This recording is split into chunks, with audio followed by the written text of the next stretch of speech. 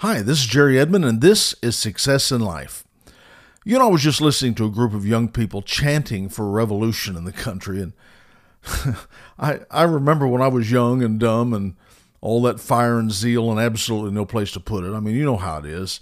You don't like the way things are going, or maybe you hear about something that is off, and you feel like you got to jump in there and be part of the chant. And you're going to figure out how to either throw out whoever's in office or maybe just overthrow the government altogether, and we'll just call it a revolution. I mean, it's kind of exciting. I was part of a revolution. Come on, you know what that's like. You have so much fire and you want to feel like you're part of something significant. And at that age, you kind of had the thought, if you just had the revolution and overthrew everything, that you'd probably have a new government by the weekend and everything would be perfect as it was meant to be. Let's talk about a revolution. I agree that sometimes rogue nations need to be overthrown, but a real revolution is deeper than that. A revolution is actually one of ideas and thoughts. The overthrowing of a government and the shedding of blood is not the revolution. Now, that might be the means to initiate or enforce the revolution, but without real change of the former, when I'm speaking of ideas and thoughts, the latter, which is war and the shedding of blood, is nothing more than lawlessness and destruction. Many governments have been overthrown by warlords, but they themselves didn't have the ideas to sustain the country once they were in power, and the result was the total collapse of the economy. You know, I'm thinking of Zimbabwe. Wow. Boy, you talk about a mess. A few years ago, under the murderous tyrant rule of Robert Mugabe, he took over the money and he killed anybody that opposed him. He took over the country and then he turned it under. I'm telling, he turned it under. Originally, whenever he first took it, his new government appeared anxious to attract foreign investments, and he declared that the white farmers were welcome to be an integral part of the new Zimbabwe. But it really didn't take long. The land seizures began to take place. Plans to redistribute the land peacefully was not exactly working, and ultimately his wartime buddies were sent to dispossess the white farmers and their land, often violently. And it was kind of done like this. You get up, get your stuff, and get out of the country now or else. And so they could either do that or die. And so his buddies, who had absolutely no concept of farming, took the fertile farmland and they turned it into desolation.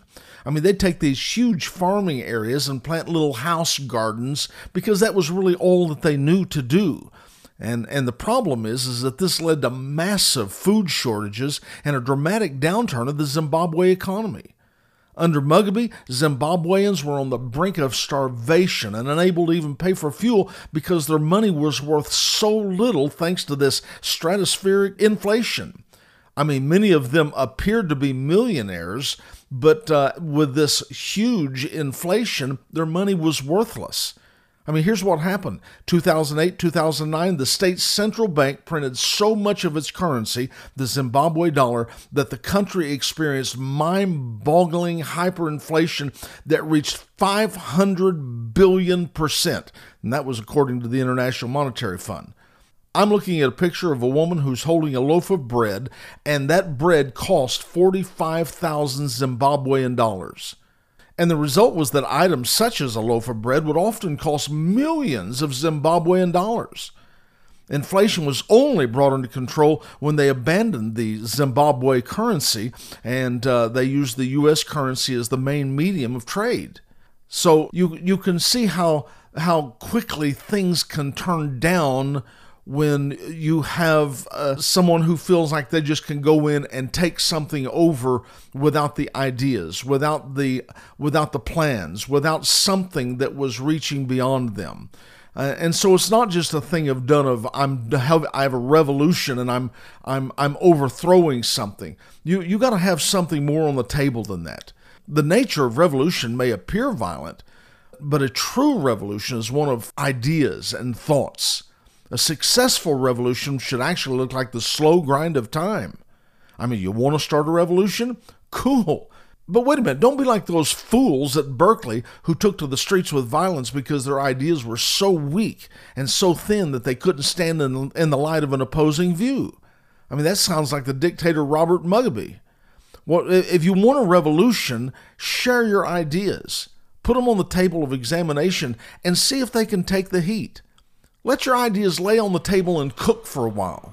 I mean, if you've really got something, it'll go someplace. Somebody will catch fire with your ideas, and suddenly you'll have the beginnings of a revolution.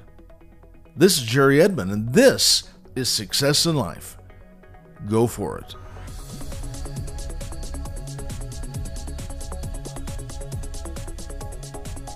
We hope you've enjoyed this podcast about success in life. If you would like more information about this subject or other materials or resources offered by Jerry Edmond, please go to www.jerryedmond.com.